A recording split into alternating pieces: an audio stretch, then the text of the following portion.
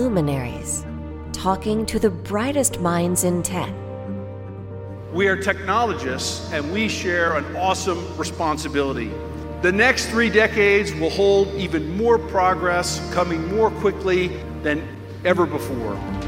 A new age of miracles is literally just around the corner. Your hosts are Mark Schaefer and Douglas Carr. Hey everyone, welcome to another episode of Luminaries, where we talk to the brightest minds in tech. This is Mark Schaefer with my co-host Douglas Carr, and we're hitting a milestone today. Yes. On Luminaries.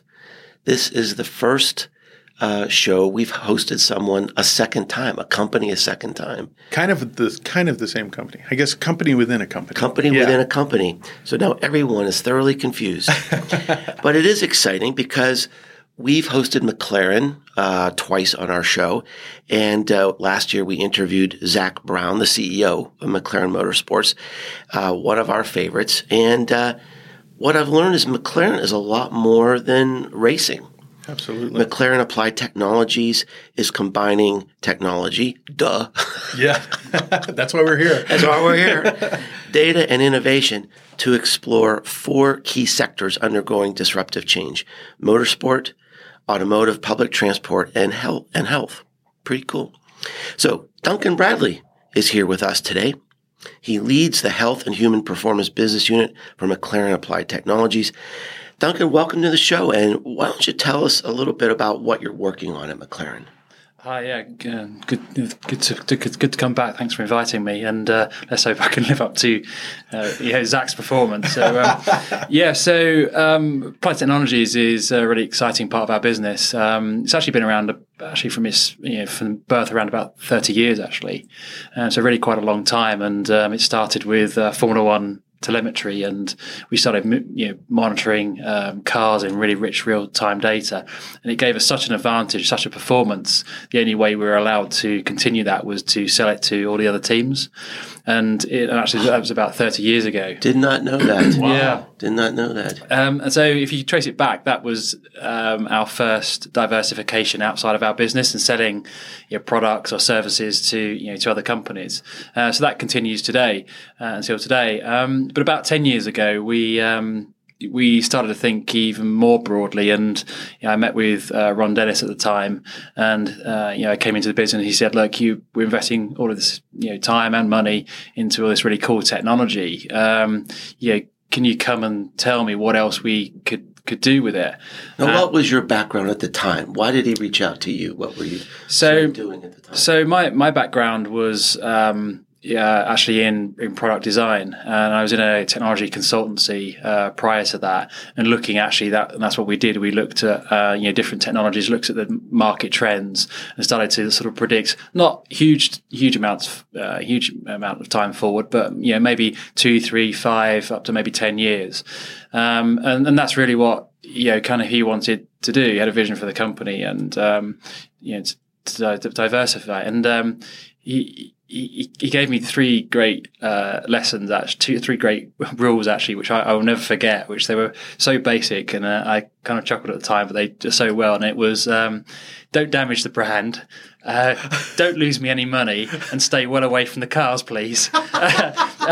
And it was, and I kind of came out the office and sort of chuckled. But that's it. And then everything that I look back and now kind of test is it damaging the brand, and is it taking us forward? Are we losing any money? And am I messing with the cars and disturbing something there? So Ron's way was exactly that, and really that's where it kind of started. And the health and human performance business started right there and then. And the analogy was, well, if we are monitoring cars in rich and real and fast time and being predictive, why wouldn't we do that for humans? And that's kind of where we started with the business unit about 10 years ago. How I'm curious. I love that your background is in design, and I think as we look forward to the future, I keep saying that that's just a critical element of innovation. Yeah. I'm curious within your role how that's helped you, be successful within your role. Yeah, so McLaren, there's incredibly deep expertise. We have people who are really the best in their field, no criticism, but actually very narrow fields, and because they need to be experts in data science or simulation or strategy. And engineers tend to optimize. They tend to focus and optimize around a single thing. But what I recognized, I'm an engineer as well, and I kind of recognize that. But if you sort of draw back, if you kind of draw a parallel with a designer sort of steps back and addresses and balances, and he looks at the whole thing. So I didn't see this as necessarily a negative. In fact, it was a massive positive, because I thought, well, if I can build design next to these engineers, suddenly we get deep expertise and a balanced thinking, and importantly, particularly within health and human performance, a view of the user.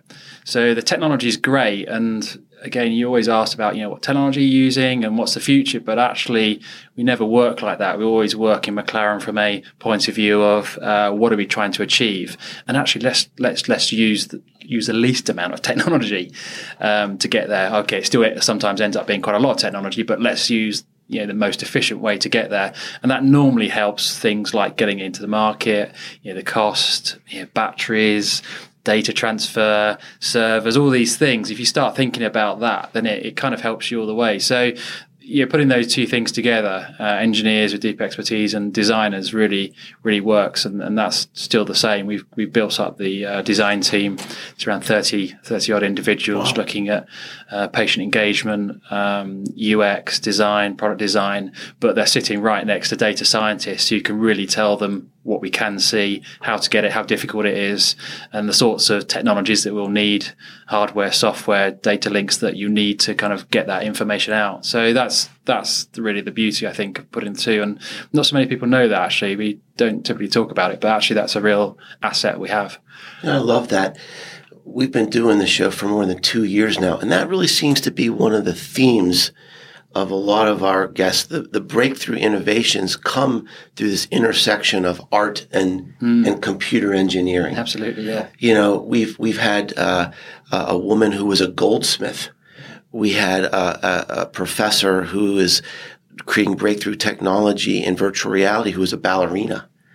And so there, almost everyone we talk to, at some point, there's this germ at the beginning that's this intersection of technology and design. So that's interesting. Absolutely. So I want to go back to, you just started talking a little bit about how you're applying some of the core competencies in the automotive field to health.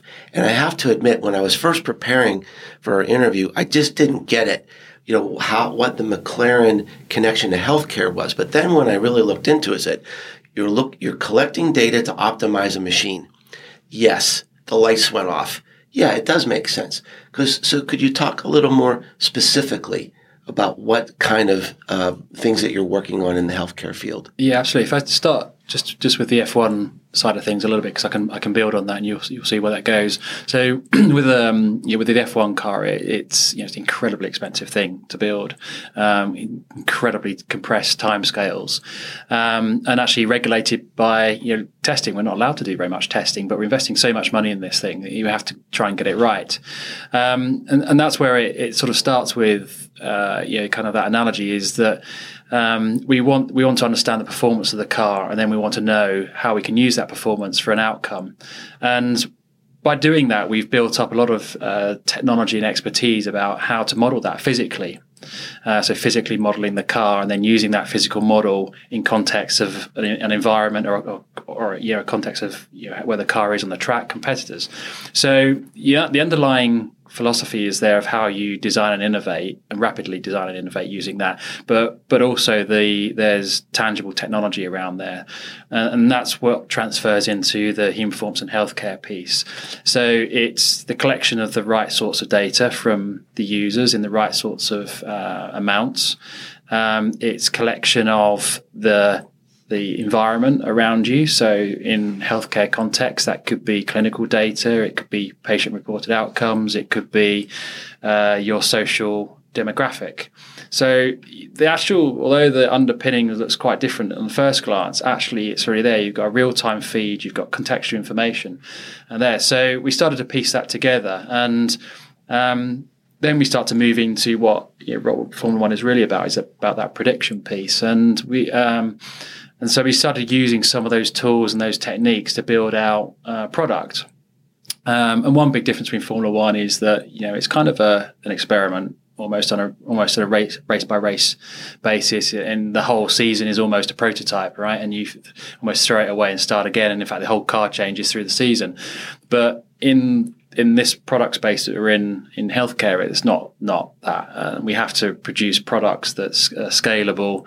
Yeah, they have to be secure. They have to be robust. The data has to be robust. So there's a big difference there. So we took those principles but actually we had to wrap that in an architecture, a software that was robust for scale, and that's what we've done. And so our analytics is it's quite neat because it looks across a context of a patient, and actually what we call that is the patient pathway or the journey. So everyone's on a journey of some sort, whether you're recovering from a disease, whether you're training for a marathon or trying to lose some weight, or you're an elite performer trying to get through a season. There's a journey there. In the same way we do a lap, and in the same way we do a race season. And our software maps to that, and then it pulls in these different sets of data, and it allows us to see where the patients are, the performers are, and their journey. And that's great because it gives us two things. It gives us the ability to go right down to the individual, and it allows us to pull back up and see where that individual is in context of everyone who's like that. And that's a powerful thing. And we can see how well the process works as well.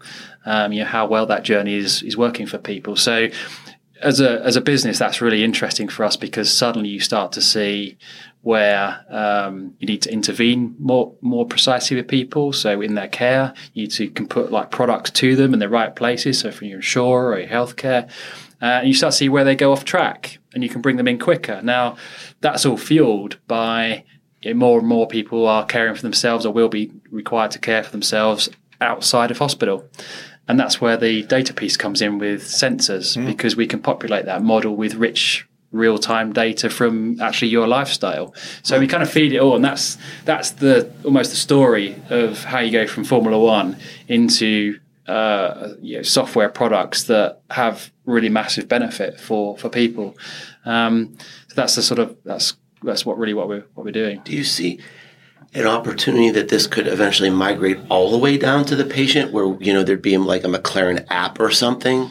Yeah. So our model is normally B2B, because whilst we have some smart technology around analytics tools, and device design and all those kind of things that we talked about earlier, what we don't have is scale. And we know to build these things that they can reach a number of people, we need actually people like Dell and other people to actually build the systems around it for us.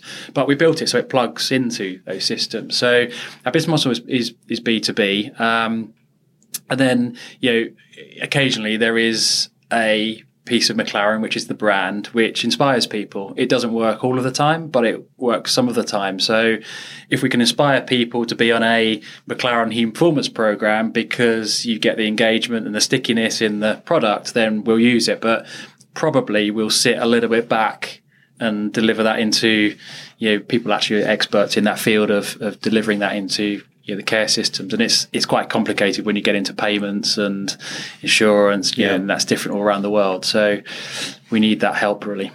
How do your customers engage with you? I'm curious. Do they hand you a problem and then you guys innovate, or is this a long-term partnership where you're really kind of embedded with these companies?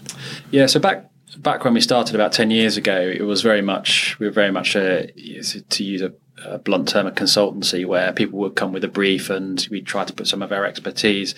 As we've moved through the years, we started working with partnerships. So with GSK, we had a long partnership, and where it was still kind of a sort of a brief, but it was more of a working as a team together with them on a number of things that pushed GSK's forward.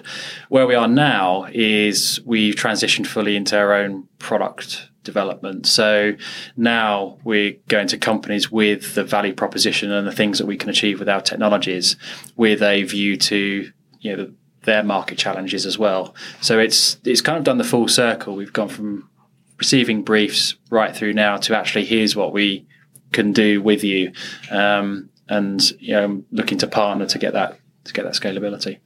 And I'm a total geek, so I totally see the human-computer interaction and technology and real-time data and everything else.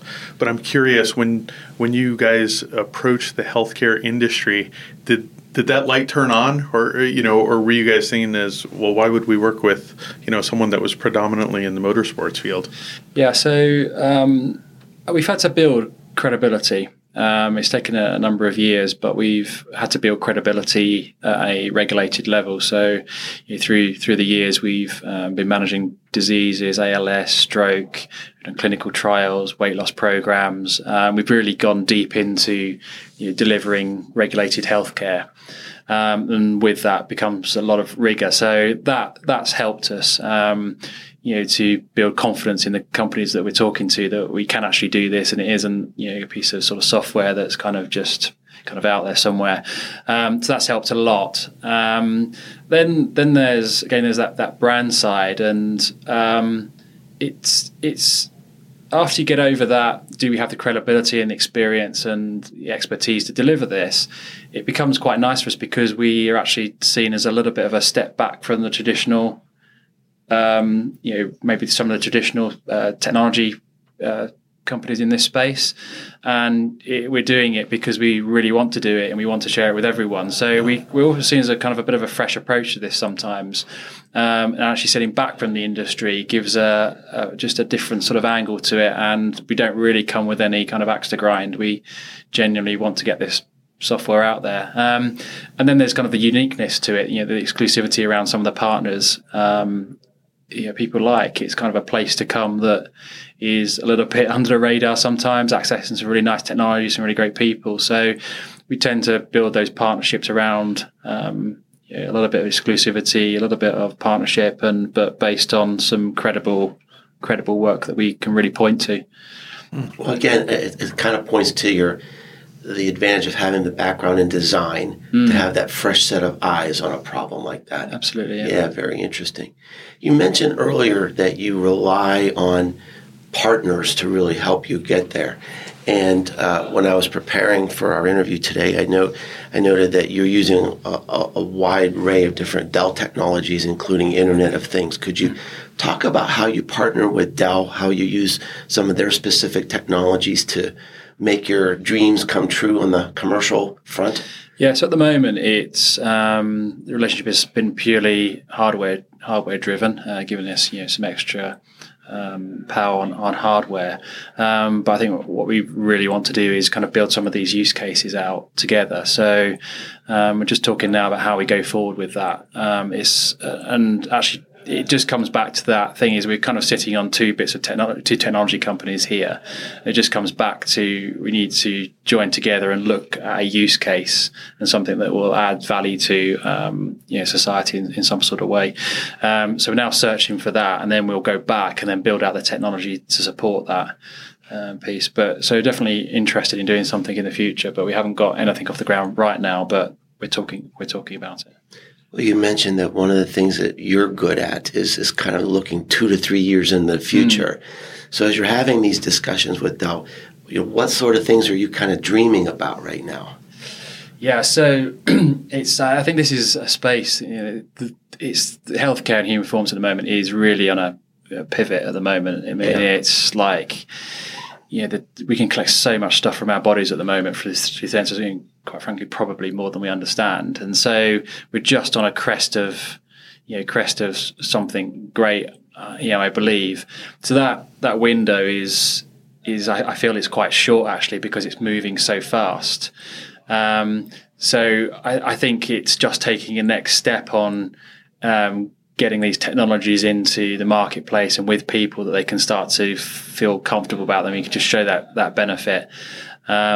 You've got many technology. 5G will have it's on us, right? We kind of that's here.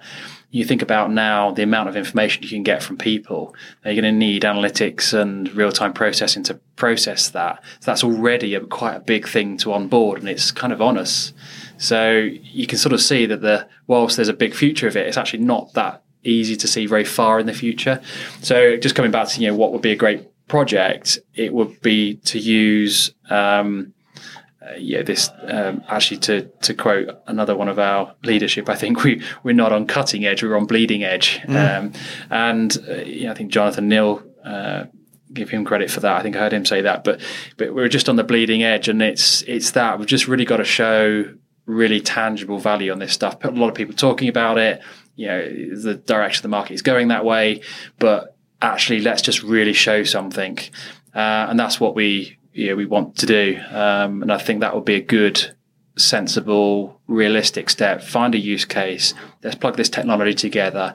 Let's really show the world about how you can do this, and how you can show some really great benefit to it. Yeah, it's really so amazing to me how business has progressed this way. I mean, when I was growing up in business, it's like you made something and you sold it.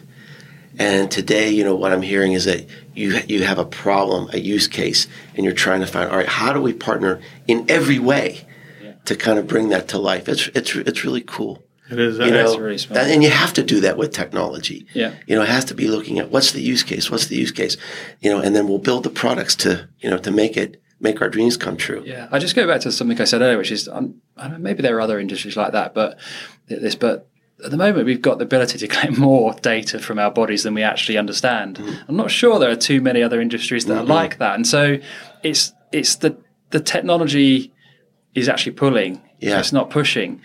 And it's all based around the insight piece, which is why we're so interested in the analytics space, because actually you can collect a lot of data, and it's, there's some issues with connecting it up and consent and things which can be solved, but it's actually how do you make sense of the data and how do you drive insight out of it, because actually the technology is there. Okay, it'll get a bit smaller, it'll look a bit cooler, but it's there. It's you can see that. So that's why we're so interested in the insight bit rather than necessarily the device bit. And companies nowadays, and that's accelerating, right? I mean, the need to innovate is becoming an absolutely critical element of all companies nowadays. And I think what's fascinating to me is you said that you were on the bleeding edge, but McLaren Applied Technologies has actually created a framework and a process for this. Can you speak to the innovation framework and the fact that you guys publicly talk about how you can do that? Yeah. So the innovation framework was actually built there to do a few things. It was to create an innovation process, but also to try and inspire our employees to actually build some of these ideas themselves. Because a lot of, like any company, we have a lot of bright people and a lot of good ideas come out, but we need a mechanism to do that. So innovation framework is really are built to be able to provide people with a process to come within that. Now, in some ways, it kind of goes completely off. You get a load of random ideas, but you just a little bit of control around, actually, look, we're really interested in these core technologies because actually these are the ones that we've invested in as a company. But actually, if you can understand what they can do, please go away and think about some really smart ideas to put that into practice. And then, if that's a good idea, we can give you some funding and we can get you to work on it, and you can access parts of the company to kind of build something.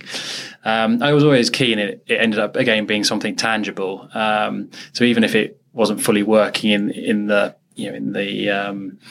out in clinical trials or something, I always wanted people to come back with something tangible, even if it was, okay, I've drawn out the system diagram of how this thing will work. If I go take that and that and that, and I put together that, I think I can do this.